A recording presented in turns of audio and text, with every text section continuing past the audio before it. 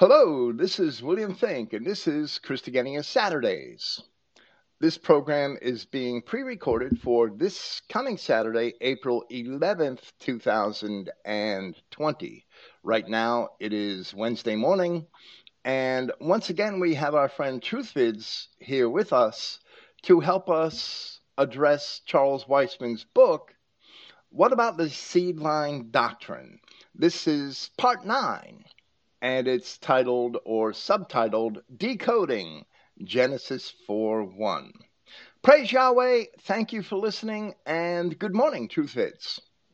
Hey Bill, it's great to be back. Genesis 4:1 is certainly very interesting. I actually read the article a while back, the one you're going to bring up that was written by Clifton. Even today, it's amazing. Even after he's passed away, he's still teaching me every day. I always try and read up one of his articles every night. So I'm glad that you've preserved his work, and I'd always encourage other people to go back and read many of his articles. For many people, the idea that a verse or any part of the Bible could be corrupted seems impossible. We're going to get to that. And, many people, they believe a certain translation is infallible, whether it's the King James Version or the Geneva Bible or whatever. But if you understand that the original manuscript, the verse is corrupted, then you can see how it doesn't matter what translation, they're always going to get it wrong. And you have to understand that Yahweh God allowed it to happen only so that he could later reveal the truth and at appointed time to his chosen people, that being us, the European Israelites. Then it all fits into place once you understand that. Well, right. I have a paper I wrote, I don't know, maybe 10 years ago called On Biblical Exegesis, how a Christian should properly approach biblical exegesis, and it asserts that the Old Testament can only be understood through the words of Christ and his apostles. And that is because portions of the Old Testament were evidently corrupted, and they were already corrupted by the time of Jeremiah, which is perhaps 620 BC when Jeremiah began to write, maybe 610 BC, through to the fall of Jerusalem, which happened probably in 586, 585 BC. The scriptures were already corrupted in certain ways. So we see in Jeremiah chapter 8, verse 8, how do you say we are wise? And the law of the Lord is with us. But behold, the lying pen of the scribes has made it into a lie. In other words, certain things were corrupted by the time Jeremiah wrote. And if Jeremiah couldn't fix them in 610 BC, how do we think we could fix them? If they were corrupted in the original Hebrew, how do we think we could make it better in English? We can't. So we have to accept the fact Is that, that at least certain things in the law were sorry, I was indeed just going to say corrupted. it says in Chronicles that the Kenites were sneaking in and they were the scribes. Is that what you're also going over? Well, I mean that right. The Kenites, that certainly does seem to be a reference to the tribes of the Kenites who were present in Jerusalem, who were the scribes, and we have to understand the ancient culture of the time in order to understand that. The word Kenite also means smith by trade, by occupation. But the Kenites, that's why it means smith, the Kenites, the descendants of Cain, were smiths. And the ancient smiths, when they used to make, when men wanted to make covenants or contracts or deeds or bills of sale or anything they had to make, they inscribed it on clay tablets. And they had to go bake the clay tablets in an oven. And they had to roll their seal across it and bake the clay tablets in an oven in order to harden it. They didn't have paper contracts like we had that were just signed with ballpoint pens. They didn't have that. So the Smiths, they were the ones that had that technology and the ability to do those things. So they naturally became the scribes. And the Kenites, the tribe of the Kenites, were the prominent smiths of the ancient world. So the word Kenite eventually came to be synonymous with smith. You could be a smith and not be a Kenite, but the tribe of Kenites were also smiths. So it might be a little confusing whether any particular reference to Kenites it is a reference to the tribe itself or to people who later took up the occupation, like in Hebert Kenite. He was just a man who later took up the occupation, and that's because we learned he was a Midianite by race. He wasn't a Kenite. So it's a little confusing, the scripture in that area, and that's because people don't understand the history and the culture. That they just think they could read the Bible without studying history and culture, and they're never going to understand it that way. That's a digression, but it's an important one. It makes, but sorry, just one last thing. It makes perfect sense that if the descendants of Cain did get their hands on the Bible, the main verse they'd want to hone in on would be that one where they originated from, where Cain come from, because if they could prove that he was from Adam, then they're Adamites. They're not another race. So it's very important for them to corrupt that verse, and it would make sense. Well, absolutely. But there are sufficient clues in Scripture, and especially in the New Testament, that inform us that Adam couldn't have been Cain's father. And the entire context of the Old Testament informs us that Adam could not have been the father of Cain. But Charles Weisman denies that, and we will see today that he lied. He must have lied purposely. He lied. I caught him in one paragraph.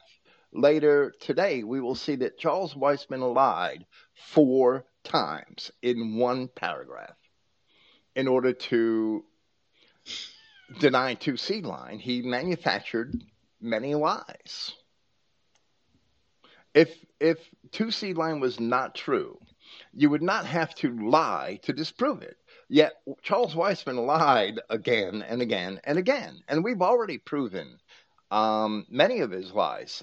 If my memory serves me correctly, at least several significant ones. Well, here in one paragraph, he lies 4 times. In my opinion, we have already destroyed Charles Weisman's supposed refutation of to Seedline in several different and significant ways. But we are not even halfway through his book. And to be fair, we must finish presenting all of Weisman's arguments and answer them all with the appropriate evidence wherever we believe they are wrong. Because, of course, Weisman didn't get everything wrong. In our last presentation, I think we exposed 3 major failures in Weisman's arguments at the end of chapter 3, where he had insisted that the giants of Genesis chapter 6 and later scriptures were only the offspring of unions between the sons of Cain and the daughters of Seth. But of course, he doesn't explain how those unions could create giants. But first, he failed to read the text of Genesis chapter 6, verse 4 properly, as it explains that giants were in the earth both before and after that event. So if the verse is read correctly, Weisman must answer how giants were already in the earth in those days, as Yahweh did not create any giants in Genesis chapter 1. Secondly, he failed to explain that if the sons of God were the sons of Cain, as he insisted, and if he believes that Cain was a son of Adam, as he also insisted, and if the sons of Cain were in the image of God, as he had further insisted, why? That would be a sin so grievous as to cause God to destroy all the descendants of Seth for mixing with the sons of Cain, since Seth was also in the image of God, being in the image of Adam, his father. Weisman never explained how this was a sin, but we have on many occasions explained precisely how it was sin. But thirdly, and not finally, because there were other errors as well, but we won't summarize them here today, Weisman lied about the definition of the word Nephilim, which certainly can mean fallen ones, by presenting Gesenius's admitted preference as if it were the only authoritative definition. Weisman purposely lied by not citing Gesenius's entire definition. Presenting Gesenius's entire definition of Nephil, we saw that Gesenius himself explained that it could mean fallen one, or at least faller, and in plural that would be fallen ones or fallers, and that it was often interpreted in that manner, as Gesenius also admitted. But Gesenius himself chose to follow the Jews, whom he mistakenly called Hebrews, who insisted that it meant fellers instead. And we believe that helped to obfuscate the truth. Now, last week, and I'm sorry about this, last week I promised to provide a scan of page 556 of Gesenius's lexicon, which contains the definition for Nephil, the singular form of Nephilim. And I apologize for adding it late, as I realized I didn't do it until yesterday, so I added it yesterday morning. And I'll link it here, but it's also now linked in last week's presentation. So Weisman lied about the text of Genesis chapter 6, verse 4, or perhaps he could not read it. Then he lied about Gesenius's definition of Nephil, or Nephilim. And then he failed to see the discrepancy in his interpretation of the phrases sons of God and daughters of men, since, as he insisted, if the sons of God were the children of Cain and of Adam, they bore the image of God, which he also insisted, then where is the sin if they had mated and had children with the descendants of Seth? Weisman's refutation of two Seedline is shot full of holes. We are not doing the shooting. He himself has already done that. We are only pointing out the fact that his arguments do not hold water. So now, because we are compelled to finish this expose of his supposed refutation, we will commence with chapter 4 of his book, which he titled The Role of Cain, where he begins under the subtitle Cain's Origin. And he commences, and we're on page 27. I don't know if you want to add anything before we continue. No, I'm happy to get straight into it. The origin of Cain, the ancestor of the Jews. Weisman, on page 27, the question of Cain's origin is a central issue and argument of the satanic Seedline doctrine, since Cain is said to be the offspring of the serpent or Satan. The first mention of Cain is in Genesis chapter 4, verse 1, which states, "And Adam knew Eve his wife, and she conceived and bare Cain, and said, I have gotten a man from the Lord." Weisman responds to that verse in Genesis chapter 4, and he says there had been several objections raised about this verse, because by its plain reading, it implies that Adam was the father of Cain. One advocate of the satanic Seedline doctrine said, this verse is one of the worst polluted and poorly translated verses in the entire King James Bible. Weisman says that is a rather bold and far-reaching statement, one that requires much justification. One explanation is that the word "knew" means merely to observe or perceive. They claim that Adam observed that Eve conceived or that he saw that she was pregnant. The claim then is that the verse is not saying Adam had sexual relations with Eve, which produced Cain. Now, Weisman is correct that this was an argument posited by early Seedline pastors and teachers, but it is not our argument. Weisman did have a chance to hear our argument, as it was first published by Clifton Emahiser in 2007, but and Weisman didn't die until 2016, I believe. But I am not entirely certain that he did hear or read Clifton's paper. I'm not entirely certain. The problem with Genesis 4:1, where Clifton explained much of what we are about to explain again, was written by Clifton and published in 2007. First, before getting into Genesis 4:1, I want to say, and a friend I was talking to over the weekend said, why didn't you mention this about Genesis 3? Or why didn't you mention that about Genesis chapter 3? And there's just a couple of things that I will mention for his sake, but also just to reiterate the fact that we know that Genesis chapter 3 is a parable about sexual relations. The woman desired the tree. She saw that it was good for food. After she ate, after she gave to her husband and he ate, the eyes of both of them were opened, and they knew that they were naked, and they sewed fig leaves together and made themselves aprons. Now, we have already shown from ancient literature such as the Epic of Gilgamesh that the metaphors, the allegories which Moses used here were indeed allegories used of sexual relations in other literature of the same time period, namely the Epic of Gilgamesh. So,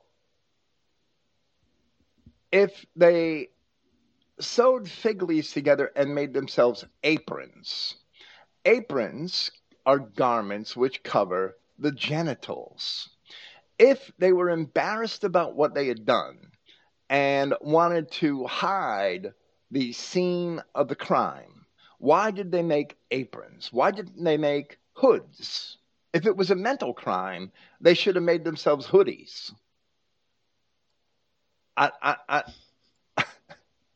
It's absolutely clear this is a sexual allegory. And they discovered their nakedness because of what they had done.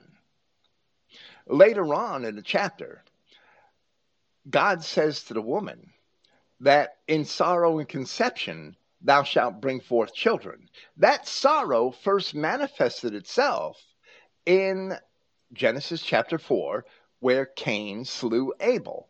She brought forth children in sorrow and conception because one of those children was a bastard that hated his brother, as the Apostle John explains in his first epistle.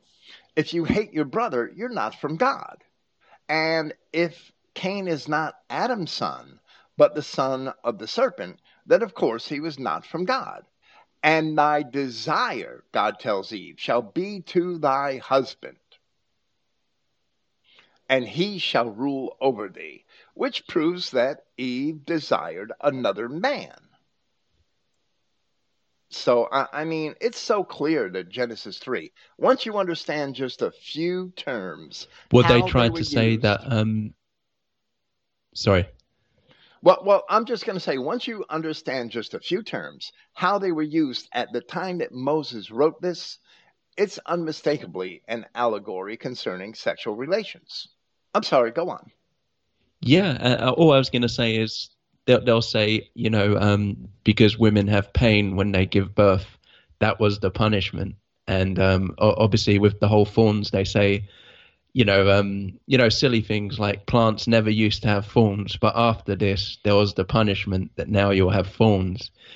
and also that they even go get silly and say, lion never used to have teeth, but now even animals will try and attack you and kill you, or as punishment.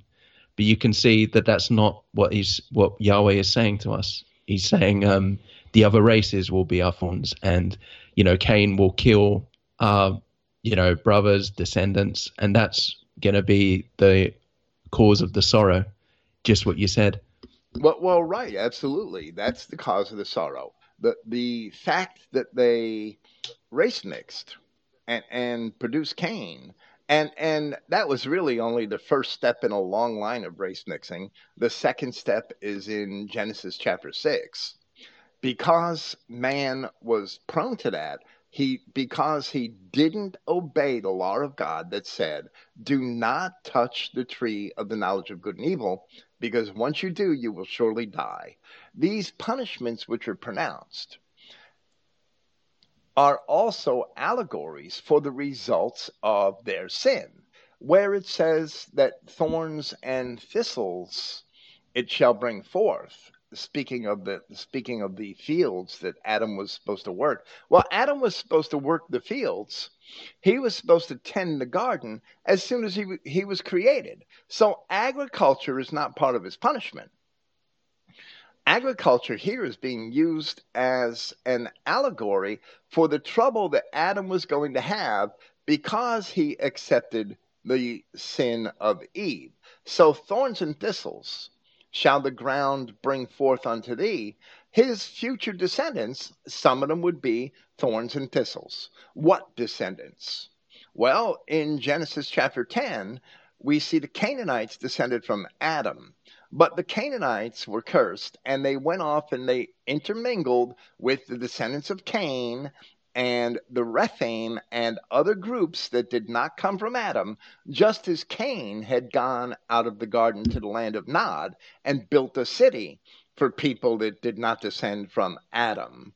He didn't need to build a city just because he had a wife and one child. Well, this is the thorns and thistles. The Canaanites were later called thorns and thistles because they had race mixed. They would be thorns and spikes in the sides of the children of Israel, thorns in their eyes. They are the thorns and thistles. This is an admonition that now you're going to have this great struggle. You and your descendants are going to have this great struggle with this issue because you did this. And we still struggle with the issue.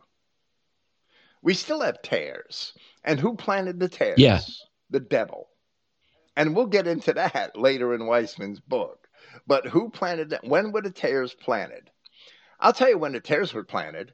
They were planted in Genesis chapter 3, in Genesis chapter 6. That's when the tares were planted. Weisman is correct that early two Seedline pastors and teachers did have silly, childish arguments in a lot of ways, the same way that early and even modern denominational Christians have silly, childish interpretations of Genesis chapter 3, as we've seen. So this is not our argument that the verse is merely mistranslated. And we can establish our argument from both modern and ancient sources. First, the second half of Genesis chapter 4, verse 1, can scarcely be translated because it contains a gloss. And Clifton's paper on the subject cited the Interpreter's Bible in reference to that gloss. And Clifton wrote, "The Interpreter's Bible, a 12-volume collaborative work of 36 consulting editors and 124 other contributors, makes the following observation on this verse in volume 1, page 517." And I will try to dig out these books and actually scan this page so that people could see this. I'll try to remember, because I forgot last week, right? I'll try to remember to scan this page and post it with this podcast on Saturday. The Interpreter's Bible says on page 517, volume 1, Cain seems originally to have been the ancestor of the Kenites. The meaning of the name is metalworker or smith. Here, however, it is represented as a derivation of a word meaning acquire, get, one of the popular etymologies frequent in Genesis. And I would say that the actual reality of the definitions is the other way around, but that's okay. Hence the mother's words, I have gotten a man from the Lord, as the King James Version has it. They have KJV in parentheses. From the Lord is a rendering, following the Septuagint and Vulgate of Et Yahweh, which is literally, with Yahweh, I have gotten a man with Yahweh, literally. So they say that this is so unintelligible here. And then they have a parenthetical remark that the words the help of, which are seen in the Revised Standard Version, are not in the Hebrew. So the Revised Standard Version struggled with translating this half a verse. It is so unintelligible here that it seems probable that F should be off. So the mark of Yahweh, and that the words are a gloss. Now, I don't agree with their correction of the verse. I believe we cannot correct the verse, and I'm going to get into the reasons why for that shortly. But to finish the citation from Clifton's paper, Clifton said, secondly, the Interpreter's one-volume commentary on the Bible, edited by Charles M. Lehman, makes the following comment on this passage on page 6. This is a condensed later version of the first work, and it shows that the interpreter's commentary on the Bible did not change its position on this verse in later editions, right? That's what it's good for. Charles M. Lehman makes the following comment on this passage on page 6. Under circumstances which are obscure, verse 1b, the second half of Genesis 4:1, can scarcely be translated, still less understood. His younger brother was named Abel, which suggests the Hebrew word for breath. Now, here it is recognized that the second half of Genesis chapter 4 verse 1 contains a gloss, that there is an error in the grammar, which was most likely caused by an early scribe. So the Interpreter's Bible tried to correct the gloss, but we do not necessarily have to agree with the correction, as even they can only conjecture. It's only conjecture. I don't know if you have anything you want to say there. Yeah, I didn't actually understand what a gloss meant. I had to actually go look it up. Not that I'm super intelligent or anything, but I just thought maybe if there's other people, stupid as me, they might want that explained, what it actually means by a gloss. I assumed it meant that they tried to polish up the, the verse, like when you gloss a wall or you varnish. Well, that might indeed be. You said it actually has to do with the word. That might indeed be what they tried to do, is polish it up, but they screwed it up trying to polish it up. I mean, I do believe that Genesis chapter 4 verse 1 is entirely corrupt, and the circumstances here in the second half of the verse help to establish that. But that's besides the point. Okay, a gloss. Yeah, don't fault yourself for not knowing what a gloss is, because in this context, it's a specialized term that really only translators or people that study translations are familiar with. It takes 20 years to get to the point where you could really understand all this stuff. That's just the way it is. That's how long it takes to study. So, a gloss in this context comes from the Greek word glossa, and glossa is tongue or language by extension, right? a tongue is a language in Scripture. And in the New Testament, where it uses the word tongues, it comes from that same Greek word, glossa, meaning languages, but glossa is literally the tongue. So, in transcription, quite often, the scribe, or perhaps an instructor, would utter the phrases or the verses, and scribes would record them. And sometimes the scribe would sound out the words as he was recording them. So, if he made a mistake in a vowel, that would cause a gloss. It was an error in the way he heard the tongue. So it's called a gloss. And that is what the Interpreter's Bible conjectures here, because there is some sort of mistake in the grammar of the second half of Genesis 4:1. So they're saying that it must be a gloss, and perhaps F should be off. And that would have Eve saying, I have gotten a man with the mark of Yahweh. But that also makes no sense to me, because where else is a man born with the mark of God? Nowhere. That's not a biblical paradigm, so far as I've ever seen. So why would Eve say that?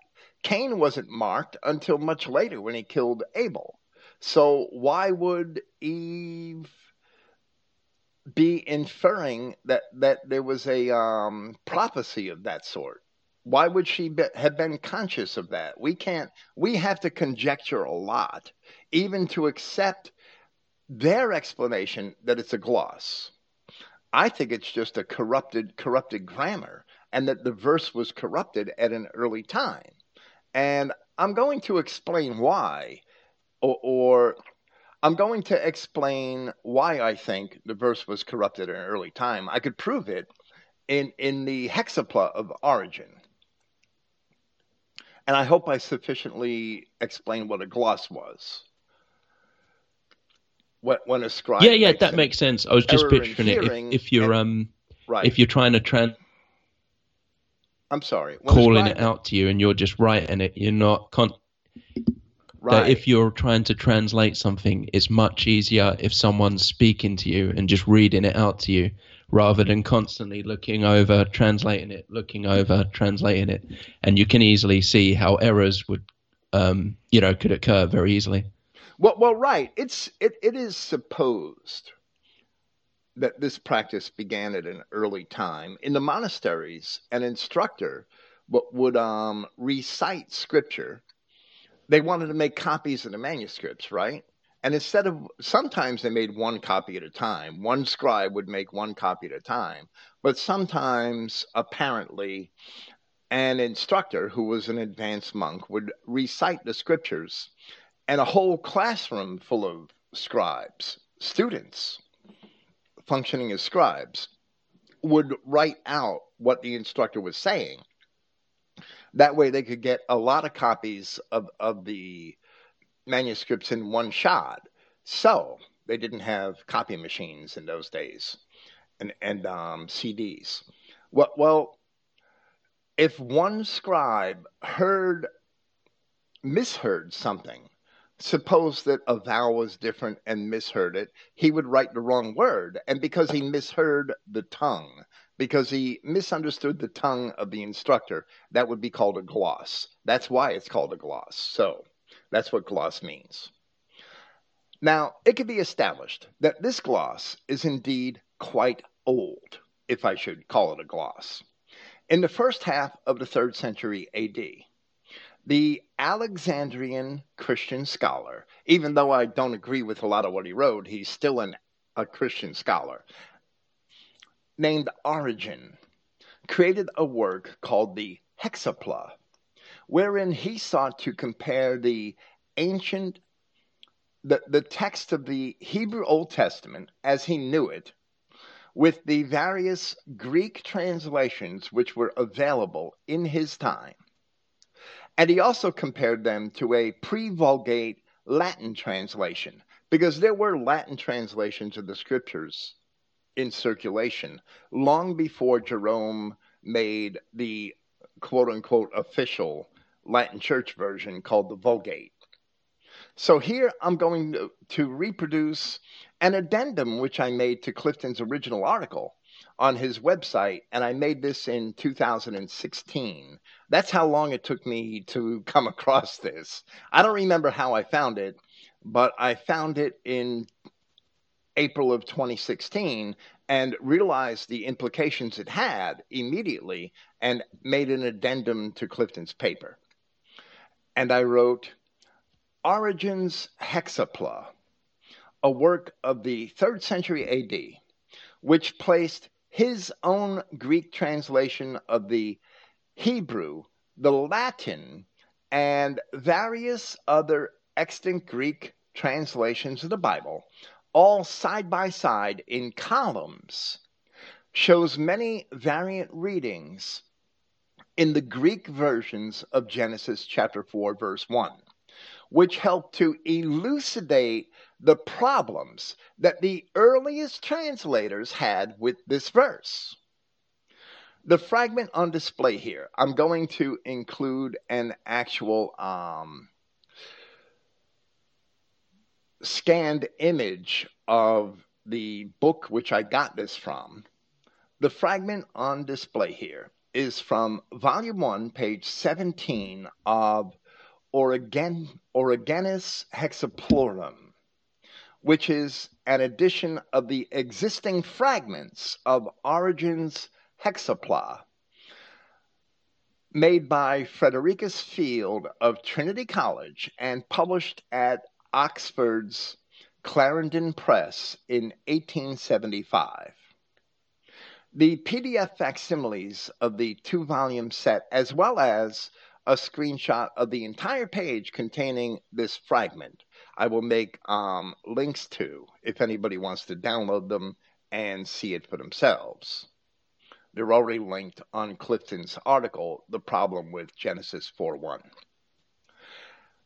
So this entry in Origen's Hexapla, which shows the various translations of part of the text of Genesis 4:1 into Greek,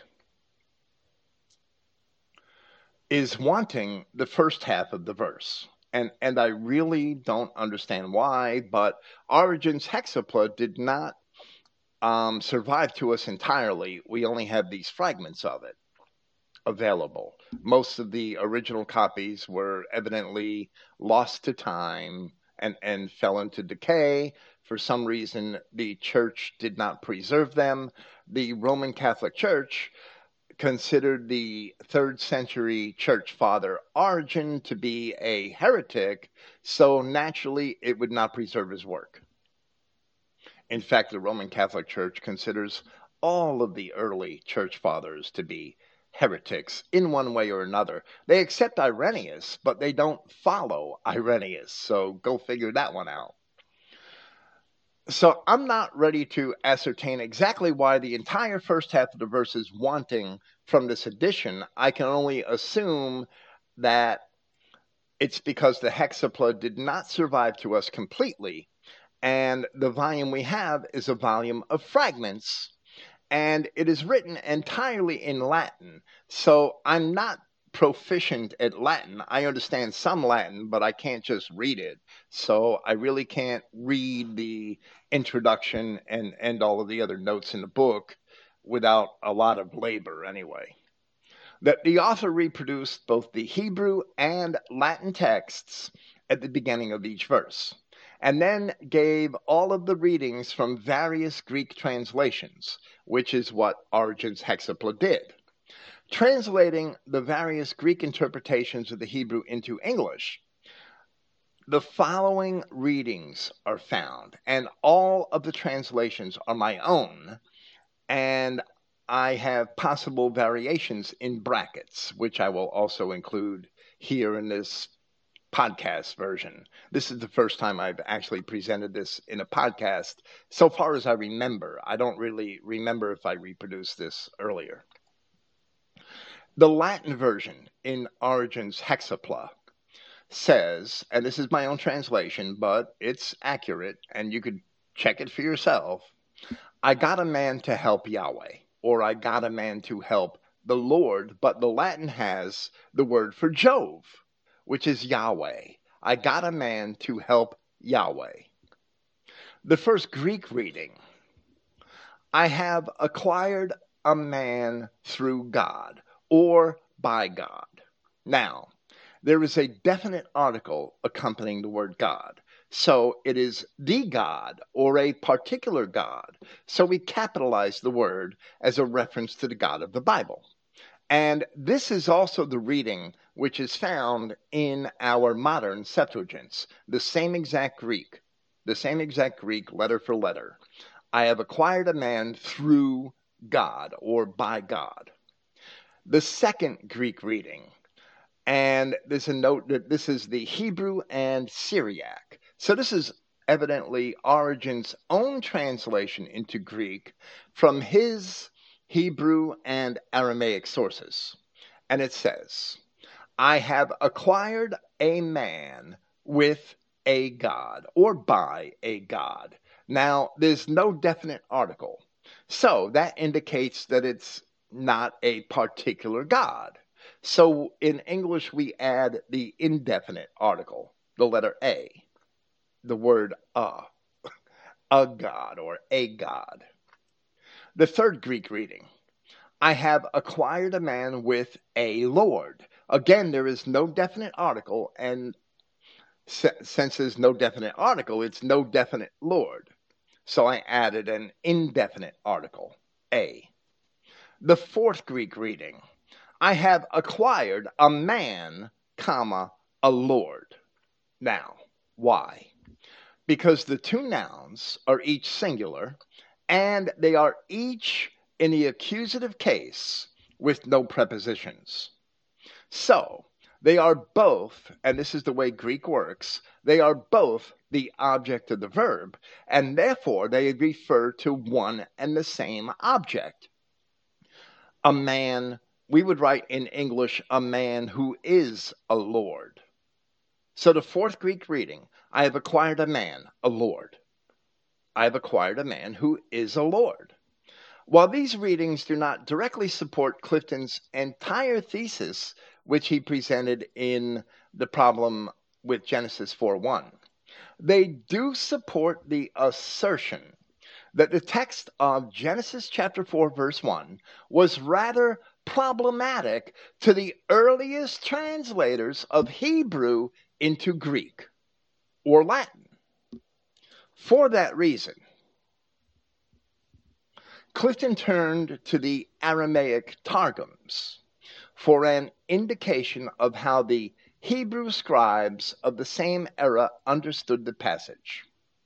Now, before we discuss the Targums, it must be noted that the divergent readings of Origen's hexapla for the second half of Genesis 4:1 also suggest a divergence of interpretations for the first half of the verse. But unfortunately, the copies we have want the first half of the verse completely. Even more unfortunately, the copies of Genesis found in the Dead Sea Scrolls are also evidently all wanting the text of Genesis 4:1, the verses missing from the Dead Sea Scrolls. The following is taken from the Targum of Palestine, commonly entitled the Targum of Jonathan ben Uziel, on the book of Genesis for Genesis chapter 4, verse 1. The date of this work is highly debated, even among the Jews. And Adam knew Eve his wife, who had desired the angel, and she conceived and bare Cain. And she said, I have acquired a man, the angel of the Lord. Now, that's how an early Jew, or perhaps an early medieval Jew, interpreted Genesis 4:1. Likewise, Clifton cited a medieval rabbi. And although the work of any Jew is questionable, this is from the 9th century and shows that long after Christ, there remained questions as to the original meaning of Genesis chapter 4, verse 1. So he wrote, in another rabbinic work, Perk de Rabbi Eleazar, said or wrote, and she saw that his likeness was not of earthly beings, but of the heavenly beings. And she prophesied and said, I have gotten a man from the Lord. So, we don't really know if the author of the Targum of Palestine was what we would consider a Jew or not, but that's beside the point. We'll consider him a Jew for our purposes here. We do not esteem the Targums as canon, and they are not even authoritative, but they complement other works which are certainly of early Christian provenance in the interpretation of this passage. Bill, First, did Oregon, did he do the did he go for the entire Bible, like compare every verse together, or was it just particularly for Genesis 4:1? oh no, the hexapla of Origin, or perhaps it could be pronounced Oregon, that the hexapla was a voluminous work that sought to put the entire Hebrew manuscripts, the Septuagint, as we traditionally know the Greek translation of scriptures called the Septuagint, which is only one particular Greek translation, right? So we got the Hebrew manuscripts and the Septuagint, and then we have translations made by other men into Greek. And there were several of those. Sinaiticus, what was one of them, and even Emmaheiser, not Emmaheiser, even Charles Weisman cites the translation of Sinaiticus in reference to a passage that we discussed last week, I believe. So Sinaiticus was another version, and there were one or two others. Aquinas, I believe, Origin had included. So there were actually at least four translations of the scriptures into Greek in circulation at his time, and then there was the Vulgate. So he took those and the Hebrew. I think his own Greek translation, a copy of a Latin translation, the original Hebrew, and three Greek translations, the Septuagint and Aquinas and Sinaiticus, I believe. He took those 6 versions of the scripture and put them side by side in columns for the entire Old Testament, or at least the Old Testament as it was known to him. So that was the hexapla, and that was a huge work, because he was translating it in his own Greek as he went along, and had 3 other Greek copies, plus the Hebrew, plus the Latin. So that's a voluminous work. That was a great effort, and sadly, it's lost to time. We only have those fragments that are reproduced. I mean, the fragments are pretty. It's a pretty large subset of Origen's work, but one of these crucial passages is half missing, and that's Genesis 4:1. Just like in the Dead Sea Scrolls, there's a lot of scripture that survives in the Dead Sea Scrolls, but there's a lot of crucial passages that we debate the interpretation of, which I would hope that the Dead Sea Scrolls could clarify, and they're missing. And Genesis 4:1 is one of those crucial passages. I was just going to say that. That's a bit suspicious. Yeah, right. Isn't it? That Genesis 4:1 is missing from the Dead Sea. I agree it's suspicious, but the ending to Genesis 3 and Genesis 4:1 are missing in the Dead Sea Scrolls. There's a lot of other crucial passages. I mean, later and also in the prophets, Genesis 6, right?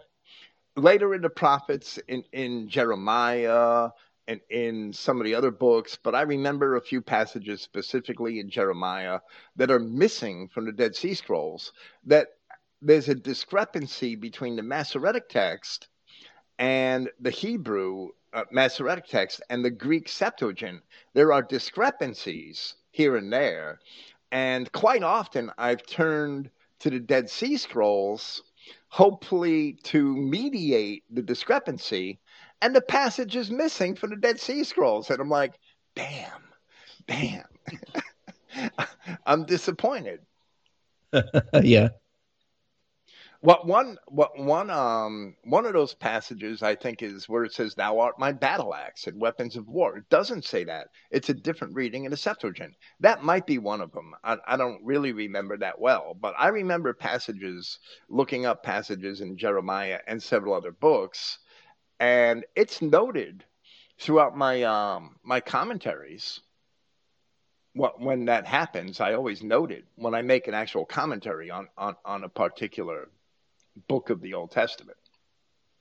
I know I've noted it several times throughout my commentaries when a passage was actually missing from the Dead Sea Scrolls, so it couldn't mediate a difference between the Masoretic text and the Septuagint. So this is one of them, Genesis 4:1. It's missing. The first half is missing from Origen's hexapla, but fortunately we do have the second half, which clearly shows that there was a problem translating the second half of Genesis 4:1 all the way back in the time of the Septuagint through the time of Origen. For 500 years already, they had a problem translating that verse. So we see differences, important differences between the Latin Vulgate, the Septuagint, and the other Greek translators. So we moved on to the Targums, and they are early medieval Jewish writings. If we concede that the Targum of Jerusalem was actually Jewish, that's fine. So now we have even earlier Christian works. And the first among these I will mention is the Protevangelion of James, which I actually consider to be an early Roman Catholic work and not authentic scripture, at least entirely. But it reflects what at least some early Christians who lived before the 5th century had thought about Genesis chapters 3 and 4. There, speaking of Joseph, the husband of Mary, the earthly stepfather of Jesus Christ, speaking of Joseph, after he realized that Mary, a virgin whom he betrothed, was with child, and he didn't do it, right? We read in chapter 10 of the Protevangelion of James, "And when her 6th month was come," in other words, Joseph had been away working and came back to this virgin he betrothed when she was 6 months pregnant. "Joseph returned from building houses abroad, which was his trade, and entering into the house, found the virgin grown big.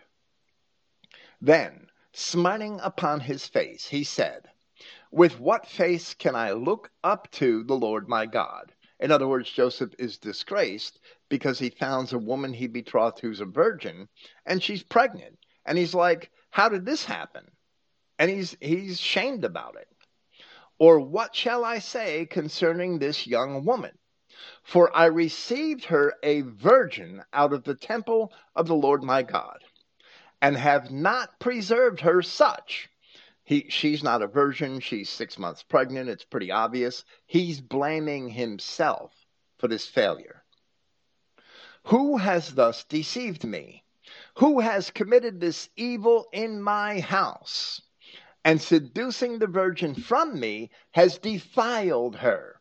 When something bad happened in a man's house, the man took responsibility for it because it happened in his house.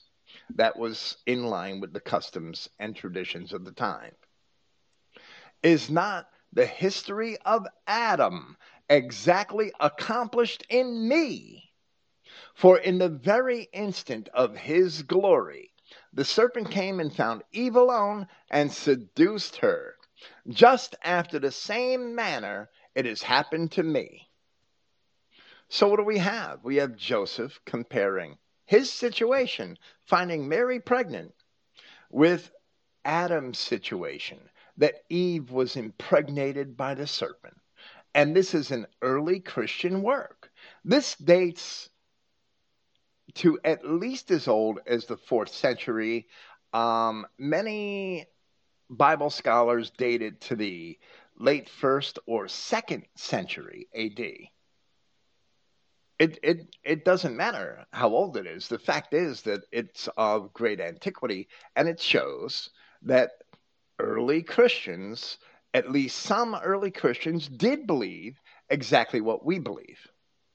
And a more authentic piece of Christian literature is the early book known as 4 Maccabees, the 4th book of Maccabees, which is esteemed to have been written in the 1st or 2nd century AD, but it was possibly written sooner than that. It was possibly written 100 or 200 years sooner than that. We don't know for sure, but we'll concede the 1st or 2nd century AD. There, in 4 Maccabees, in chapter 18, a pious woman of 7 children recounts how she lived her life, and it reads, "And the righteous mother of the 7 children spoke also as follows to her offspring. I was a pure virgin, and went not beyond my father's house, but I took care of the built up rib."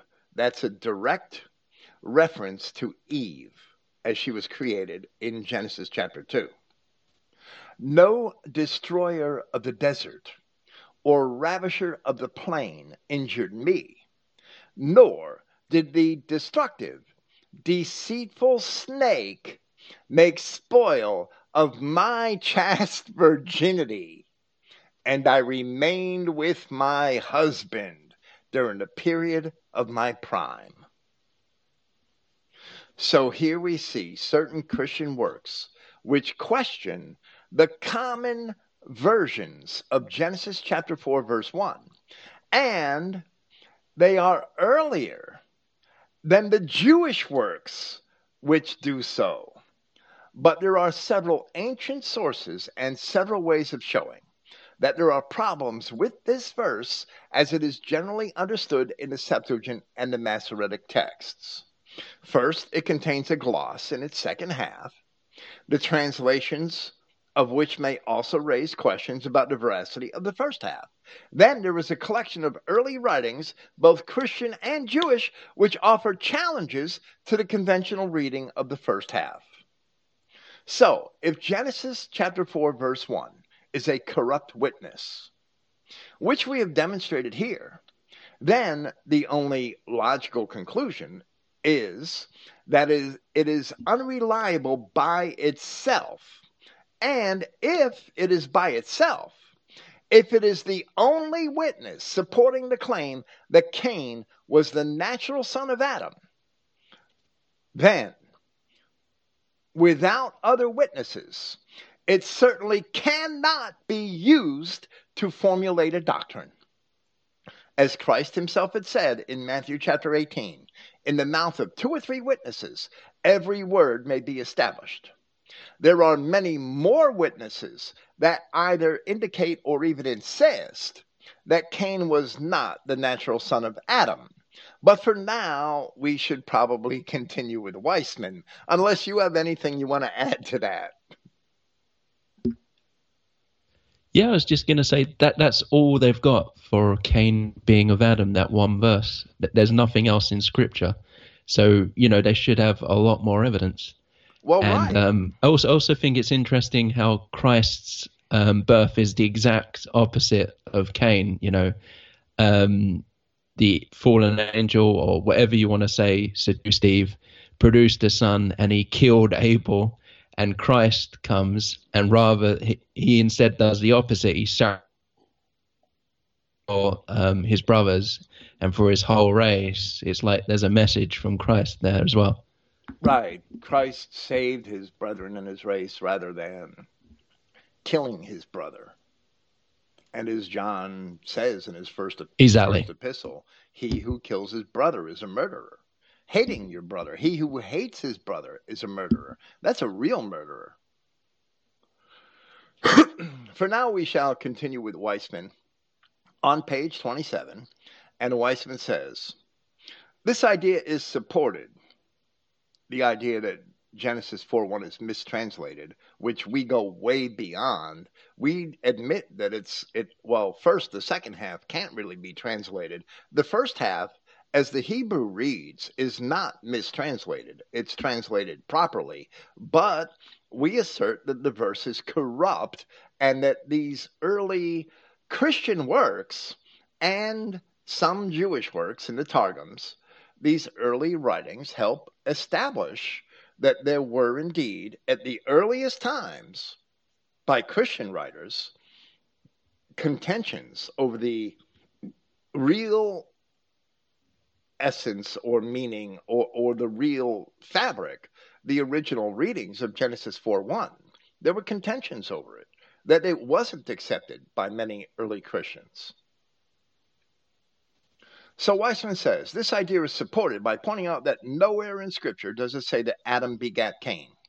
This is believed to be critical because progeny are usually stated in the Bible term by the term begat.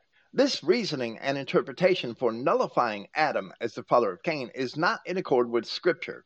For we read in the same chapter that Cain knew his wife, and she conceived and bare Enoch. Well, we are not splitting hairs over the presence or absence of the term begat. And that is actually also a childish argument. And if you really want to split hairs, if you look up the term begat in Strong's Concordance in Genesis chapter 4 and Genesis chapter 5, you'll find that it is translated from a Hebrew word, yalad, and that's spelled Y-A-L-A-D in English, yalad, which is Strong's number 3205, right? Begat. Adam lived 130 years and begat a son in his own likeness. That's the Hebrew word yalad. But then, if you look up in Strong's Concordance the Hebrew word bear in Genesis 4:1, you'll find the same word, yalad, is translated bear. If it's used of a woman, it's translated bear. If it's used of a man, it's translated begot. It's the same word. So Weisman's argument is really ridiculous, all right? And I just noticed that since I wrote my notes. I just noticed that within the last 5 minutes, that begot and bear in Genesis in those early chapters are both translated from the same word yalad. And we're not even going to split hairs over that term. It's immaterial. That proves it's immaterial. But it is true that nowhere else in Scripture, besides Genesis 4:1, is Cain supposed to be a son of Adam. And furthermore, the tribe of the Kenites are never reckoned as sons of Adam. When Seth was born, he was a replacement for Abel, and the father's line continued through him. Later in Scripture, Seth's descendants are called the sons of Adam, and their line is counted, but not Cain's. For example, in Jude 14 and Deuteronomy 32:8, which refers to Genesis chapter 10. Deuteronomy 32:8 is a reference to the dividing of the land between the tribes of Genesis chapter 10, which happened in Genesis chapter 11. Jude 14. In Jude 14, the apostle calls Enoch seventh from Adam. Enoch was a descendant of Seth. He's referring to the descendant of Seth. So, if Enoch is seventh from Adam, How could that be if the descendants of Cain are from Adam? Because there would be many more from Adam besides Enoch. So, that alone helps to establish that the inheritance of Adam never belonged to Cain in the first place, as the line continued through Seth as a replacement for Abel.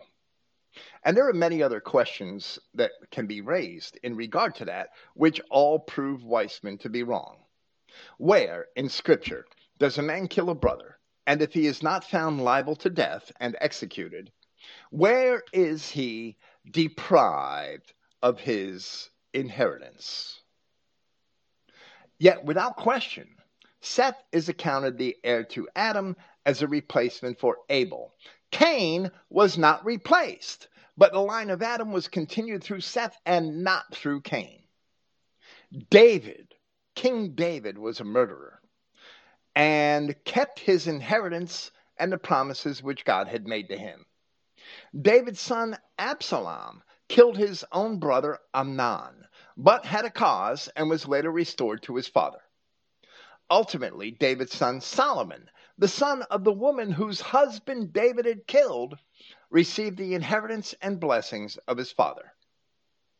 Manasseh, the king of Judah, reigned for 55 years, the longest of any Old Covenant king.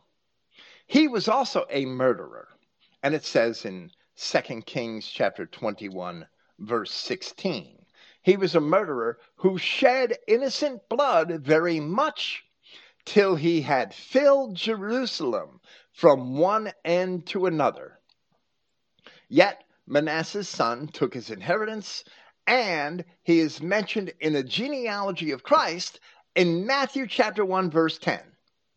So why was the son of Cain not listed as an heir of Adam, if the son of Manasseh can still receive everything in spite of the fact that his father was a murderer, and Manasseh himself is still mentioned in the genealogy of Christ? Yet Manasseh was a murderer far beyond Cain. Cain only killed one brother. Manasseh filled Jerusalem with blood, from innocent blood, from one end to the other. Being a murderer does not automatically disqualify you for an inheritance. Page 28 of Weisman's book, he says, note that the word new is used here, in the same way it is used in Genesis chapter 4, verse 1. Also note that it does not say that Cain begat Enoch, but uses the word bear, as was also used in Genesis 4:1 to describe the birth of Cain. And this is how stupid Weisman is. He doesn't realize that the two words were translated from the same Hebrew word. So that's pretty dumb. If you're going to write on a Hebrew word, you look up the meaning. You don't take it for granted. Just because you see two different words in English, you don't take that for granted. You go and look and see which Hebrew word each of those English words was translated from. If Weisman had taken just a little effort, like I just did 10 minutes ago, but I'm not writing on it. I'm only answering Weisman, so I'm not responsible. Weisman was responsible, but I just noticed 10 minutes ago, looking here in BibleWorks as I was talking, that both words, bear and begot, are translated from Yolad, from the same Hebrew word. So why is Weisman even making this argument? He says, the account of Seth's birth also reveals the true interpretation of Genesis 4:1. And Adam knew his wife again, and she bare a son and called his name Seth. Genesis 4:25. And we're not even going to argue this. It's ridiculous. It's not our argument. We are going to omit the next two paragraphs where Weisman continues his article concerning this word for new, and we're going to get to his conclusion. The terms new or known are commonly used in reference to sexual relations, and he lists citations from Genesis and Judges, and that's fine. Genesis 4:1 merely states that Adam had sexual relations with Eve, which resulted in the birth of Cain. Well, that's true if we accept the verse in its corrupted form, because the verse is corrupted. Also note, Weisman says, that in the above verse, he cited a passage from Samuel. Elkanah begat Samuel. Elkanah begat Samuel. Nor does it say so anywhere in Scripture. There seems to be something confused here. I'm sorry, maybe I transcribed it errantly. He says there are many instances in the Bible where offspring are not described by the term begat. Nowhere does it say that Adam begat Abel or that Adam was the father of Abel. And, well, yes, I would, because Eve bare his brother Abel. It says the same word, Yalad. So it says Eve begot Abel. It's the same word. Wow. So Weisman's entire argument is ridiculous, but it's not our argument in the first place. We would not prove to Seedline by arguing over the word begot. We would simply prove to Seedline by exhibiting the fact that Genesis 4:1 is a corrupt verse, and in part, this is only a partial proof, it's not our only proof, that Cain is never again mentioned as being Adam's son. We omitted some of Weisman's evidence because we do not argue this use of the word new in Genesis 4:1. Rather, we know that the verse is corrupt, as we have already demonstrated, and that it is therefore an unreliable witness. Being the only witness to Weisman's assertion, we cannot use it for doctrine. It's only one witness. But it must be noted that Weisman went to great lengths to show that the word no could be a reference to sexual relations. And also remember that earlier in his book, he denied this use for the words touch and eat, although we found sufficient scriptures to show that those words could also be used of sexual relations.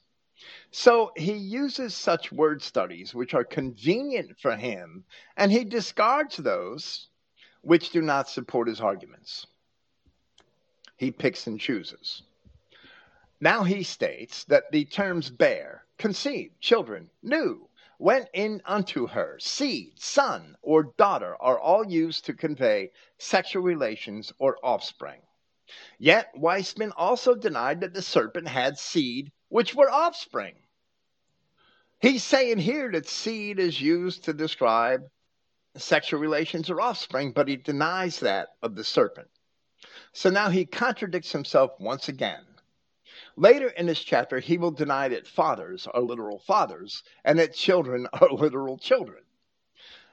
Continuing with Weisman, he says, as mentioned, another argument to counter the plain meaning of Genesis 4:1, he keeps relying on that one passage, involves genealogy. Their argument is that Cain is not listed anywhere in Adam's genealogy. It is said he is missing because he is not Adam's son, but is the son of Satan. Reference is sometimes made to Genesis 5, or the genealogy listings in 1 Chronicles chapter 1 or Matthew chapter 1.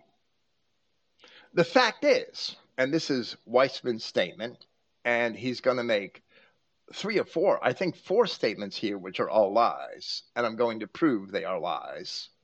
He says, the fact is that cursed or rejected people such as Cain are never included in the true genealogy of Adam, Noah, and Abraham. That's line number 1. Then he says, Esau was a true Hebrew and descendant of Adam, but is not included in the genealogy listings because he was rejected by God. That's line number 2. Then he says, Canaan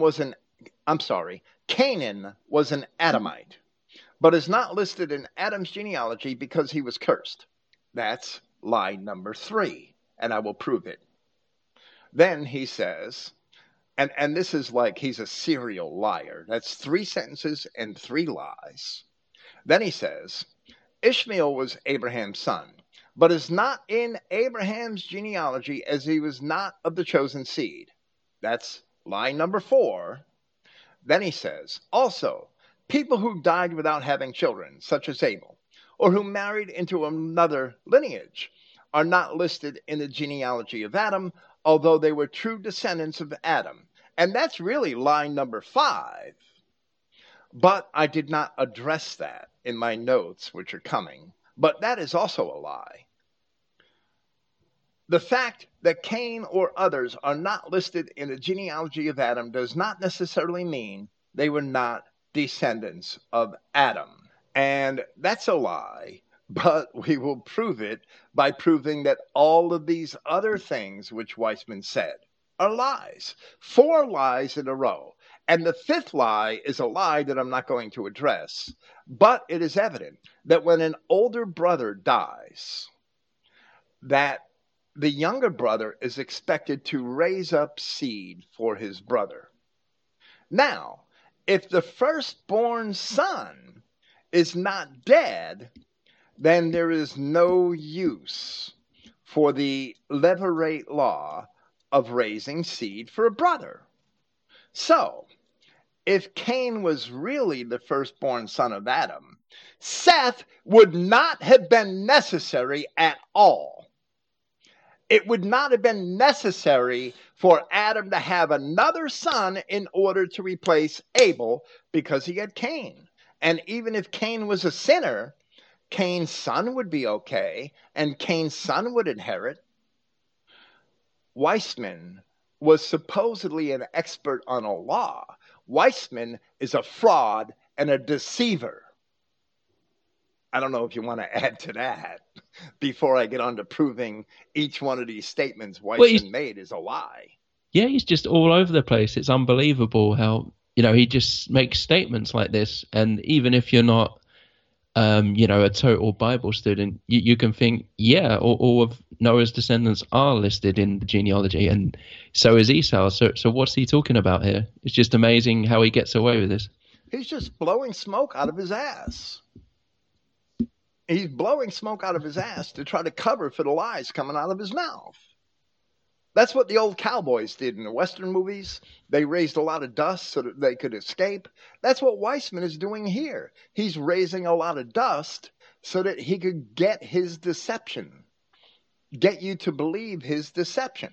But this is all lies. It's a great cloud of lies.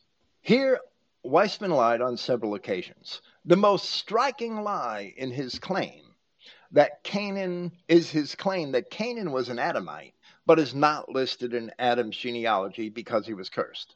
However, Adam's genealogy is interrupted at Noah because of the account of the sin and the resulting flood. And then the account of Adam's genealogy continues in Genesis chapter 10. And Canaan and all the tribes of the Canaanites are mentioned along with the rest of the sons of Noah, from Shem, Ham, and Japheth. Canaan's father is Ham. Canaan was cursed by Noah in Genesis chapter 9, but then he is mentioned among the sons of Noah in Genesis chapter 10. Not only him, but all of his sons. So how does Weisman say that Canaan is not listed in Adam's genealogy because he was cursed, when Canaan certainly is in his rightful place in Genesis chapter 10 as the youngest of the sons of Ham? How is Weisman not a liar? It's right there in black and white.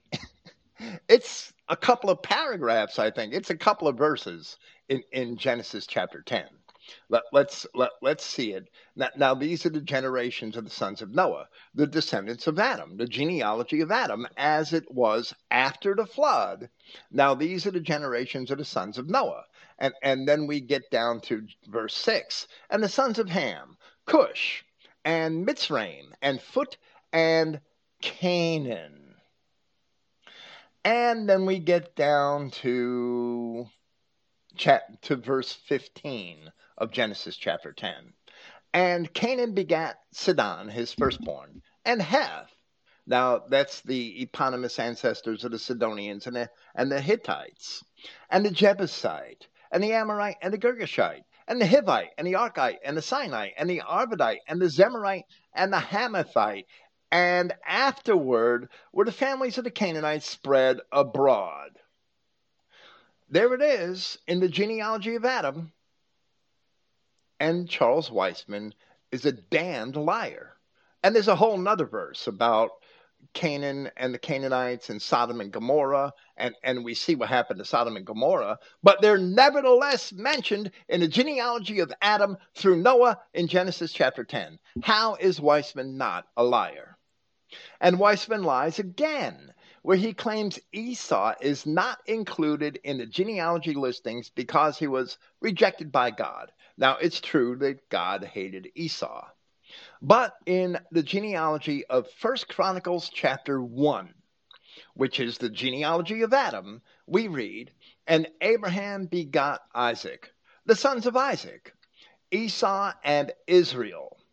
The sons of Esau, Eliphaz, Ruel, Jeush, Jalam, and Korah. From there, the descendants of Esau are described all the way down through the rest of the chapter for a total of 21 verses. In Genesis, Esau's descendants are listed in chapter 36, to which the entire chapter is devoted. So, how is Weisman not a habitual liar? Because 2 lies in a row, and you're basically a habitual liar. Weisman lied a 3rd time, where he said Ishmael was Abraham's son, but is not in Abraham's genealogy, as he was not of the chosen seed. But Ishmael is listed, along with the sons which Abraham had with Keturah, and they weren't chosen, in 1 Chronicles chapter 1, verses 28 to 33. That's 6 verses. Ishmael's descendants are listed again in Genesis chapter 25, and like half a chapter is devoted to them. So how is Weisman not a serpent, a son of the father of lies? That's 3 sentences and 3 lies. Where in Genesis the sons of Canaan, Ishmael, and Esau are listed, it is also clearly expressed who their fathers are. In Genesis chapter 10, verse 6. And the sons of Ham, Cush and Mitzrayim and Phut and Canaan. Then at the end of, and I'm not responsible for the chapter divisions, right? They're artificial. The chapter divisions were added in the medieval times.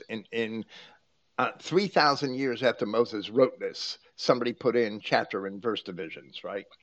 So at the end of Genesis chapter 25, in the last verse, now these are the generations of Ishmael, Abraham's son, whom Hagar the Egyptian, Sarah's handmaid, bare unto Abraham. I'm sorry, I got ahead of myself. That's not a chapter division. That's Genesis 25:12. Now these are the generation of Ishmael, Abraham's son. So we see that where the descendants of Ishmael are listed, he is called Abraham's son. Where the descendants of Canaan are listed, he is called a son of Ham. Then in Genesis chapter 35, verse 29, that's the last verse in Genesis chapter 35. It says, "And Isaac gave up the ghost and died, and was gathered unto his people, being old and full of days, and his sons, Esau and Jacob, buried him." Then the very next verse, chapter 36, verse 1. "Now these are the generations of Esau, who is Edom." So in all 3 places where we have the descendants of Canaan, Ishmael, and Esau in the genealogies, which Weisman lied about, we see their fathers are mentioned in company with them. But in Genesis chapter 4, where the descendants of Cain are listed, and in many of the places where the tribe of the Kenites are mentioned later, there is never any direct connection to Adam. Now, it can be argued that Adam was mentioned in Genesis chapter 4, verse 1, but the descendants of Cain are much later in the chapter, and Adam is not mentioned. The descendants of Cain, remember the chapter divisions are all artificial. The descendants of Cain from verse 17, Adam is not mentioned. Now, the birth of Seth happens in Genesis chapter 4, verse 25. But then, when the descendants of Seth are mentioned in Genesis chapter 5, it is sure to tell us that they all came from Adam, and Adam is mentioned again. So it's an anomaly that Adam isn't mentioned, where the descendants of Cain are described from Genesis chapter 4, verse 18, or verse 17, I'm sorry. So there's many ways to see that Cain is disconnected from Adam, even in spite of Genesis chapter 4, verse 1. And that verse is corrupted, so it cannot be trusted. But why did Weisman lie 3 times in a row and the 4th about these genealogies? Because cursed people are always mentioned in the genealogies. It don't matter that they're cursed. It don't matter that they're murderers. Murderers are in the genealogy of Christ and are mentioned in Matthew chapter 1. It is indisputable that Canaan, Ishmael, and Esau came from Adam, in spite of their rejection and their curses. And they are included in the genealogies of Adam's descendants. But Cain is never included. It is not that the writers of 1 Chronicles had forgotten about them. As we read in 1 Chronicles chapter 2, verse 55, and the families of the scribes which dwelt at Jabez, the Tirathites and Shimeathites and Sugathites. These are the Kenites that came of Hamath, the father of the house of Rechab. They are there. There is no escaping that, but no genealogy connecting them to Adam is ever given. They are never included in the genealogies of Adam. Weisman lied a 4th time in that paragraph, actually a 5th, where he said that cursed or rejected people such as Cain are never included in the true genealogy of Adam, Noah, and Abraham. So aside from Cain, who certainly is listed in Genesis chapter 10, another example of accursed men who are listed in the genealogies is the accursed king Jeconiah of Judah, who was later mentioned in the genealogy of Christ himself in Matthew chapter 1, verse 11. So how is Weisman not an outright deceiver? How? Wow. Jeconiah was cut off and accursed. As we keep saying. Wow. I'm sorry. Go on. Go on. Sorry. Go on. I was just saying, as we keep saying, it's not that Cain was cursed, it's that he was a bastard. And anyone who mixes in with this bastard race or any other bastard race, their descendants become bastards. And from then on, they're no longer part of the Adamic race. It's that simple. Well, right, exactly. And Weisman lie after lie after lie to try to disprove Seedline. If Seedline was not true, you would not need any lie to disprove it, period. But he just keeps on lying. It'd be the other way around. Wow. We'd have to keep coming up with liars and liars to try and discredit Weisman. Exactly. Exactly. We should be the ones lying, right? Weisman is first. I'm going to be honest, right? Because I have friends, Michael G. in the Christogenea Forum. He just signed up for the forum, but he's been hanging around on my chat servers and in my circles for 10 years. He just finally signed up at the forum after 10 years, right? He's not very profuse with his computer, right? He's not a big poster. He doesn't do social media. He's just quiet, but he could talk on the chat server. He likes to do that. So Michael, I learned Christian identity in prison. Did he meet Mike Weisman? I believe he did. He met a lot of those people. He had lunches with E. Raymond Cap. He's been around CI since the 70s. And he did meet a lot of those people. I don't remember if he actually met Weisman, but I wouldn't doubt it because he did he has discussed people he did meet over the years, and he's familiar with Pete Peters, Ted Weiland. He's spoken to them all, E. Raymond Capt, and probably others. So he had told me about a week ago in a chat server that back in the 70s and 80s that Weisman was the shit, that he was considered the scholar of CI by all these other identity pastors that had rejected to Seedline. They all followed Weisman. And if they're following Weisman, and this, I didn't know the quality of Weisman's work really until we started addressing this book. I read Who is Esau Edom and The Origins of Race and Civilization, but that was very early in my own Christian identity studies, probably back in 1997. So I was too much of a neophyte at that time to judge the quality of his work. But from 1998, I stopped reading any other identity writer except for my work with Clifton and my proofreading and editing for Clifton. I did that from the end of 1999. And I did that. Really, I wasn't too excited about doing that. I only wanted to study original sources at that time, but I did it, and it worked out well, right? So I didn't really understand the quality of Weisman's work until we started addressing this book. It's the first thing I've read of his since Who is Esau Edom in 1997, which is all kind of fuzzy to me.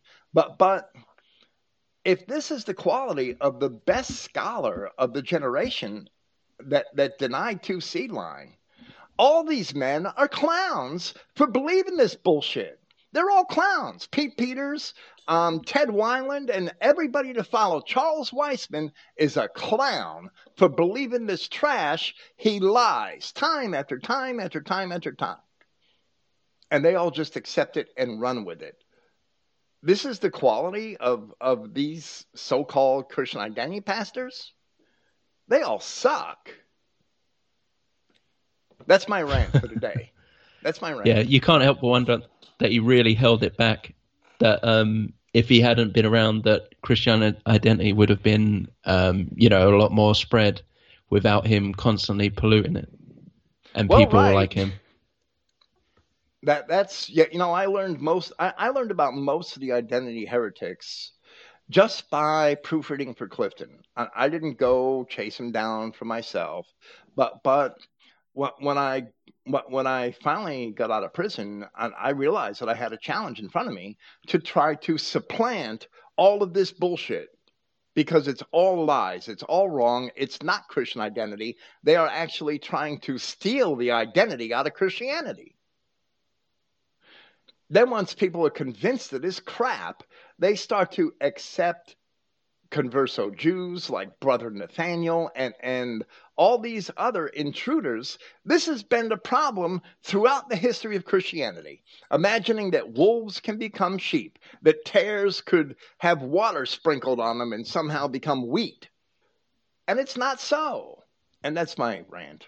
Yeah, and you can imagine even in Jeremiah's time, he had to deal with these wolves. Exactly. They were creeping in even then. Exactly. And he basically told them, in Jeremiah 8:8, he's basically telling these self-righteous bastards that they're full of shit. They think they have the law of the Lord, but the pen of the scribes is in vain.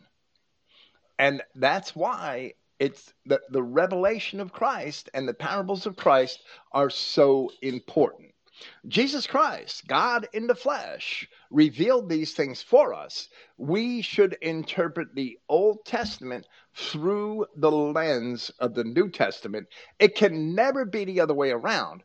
Paul of Tarsus explains in his epistles to the Corinthians that there's a veil over the Old Testament, that you can't understand it properly unless you accept Christ and the words in the gospel of Christ.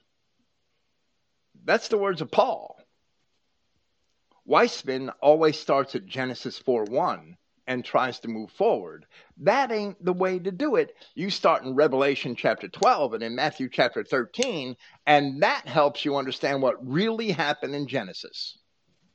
Otherwise, you aren't going to understand it. So, in effect, no Jew could ever understand Genesis, period, because they don't have those words of Christ. They don't have that understanding Yeah, that he we need imparted. Yahweh. We need Yahweh or Christ to open our eyes. No doubt. Well, thanks for putting up with that. I had to do it. I had to say it. Yeah. I'm probably going to keep on saying it. Thanks for being here. And we'll do this again next week. That's okay. Bill, did you have your own interpretation at all of Genesis 4:1? Have you ever thought about it? No, it's corrupt. Why should I think about it? It's corrupt, so it's not a valid witness. And I'm going to interpret the events of Genesis 3 without Genesis 4:1. That's the appropriate, honest Christian academic way to look at it. I don't accept exactly. Clifton did accept the interpolations of the Targums. And it's clear to me that the Targums, whether they were Jews or Judeans that wrote them, is difficult to perceive, right? I mean, the 9th century rabbi is almost certainly a Jew. But if the author of the Targum, Jonathan, was as early as the 2nd century, as some scholars maintain, while others date him much later. If he was as early as the 2nd century, he may have been a man of Judah or an Israelite in Judea. Who there were a lot of Israelites that stayed in what we call Judaism after 70 AD. Like Josephus, he was just a deceived Judean. He wasn't born until 5 years after the crucifixion. You can't imagine the authorities in Judea were ever telling the truth about Christ. So a man born 5 years after the crucifixion is going to be stuck in that paradigm, right? And Josephus was one of them. But he was, as I believe, a good Israelite and an honest man, even though he lived in the error of the times, like we see today, right?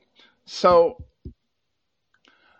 the author of the first Targum, the Jerusalem Targum, may have been a Judean rather than a Jew, but it's immaterial because the Christian literature that precedes those Targums, that's older than those Targums, the Protevangelion of James and the 4th book of Maccabees, and there are other allusions in other apocryphal works.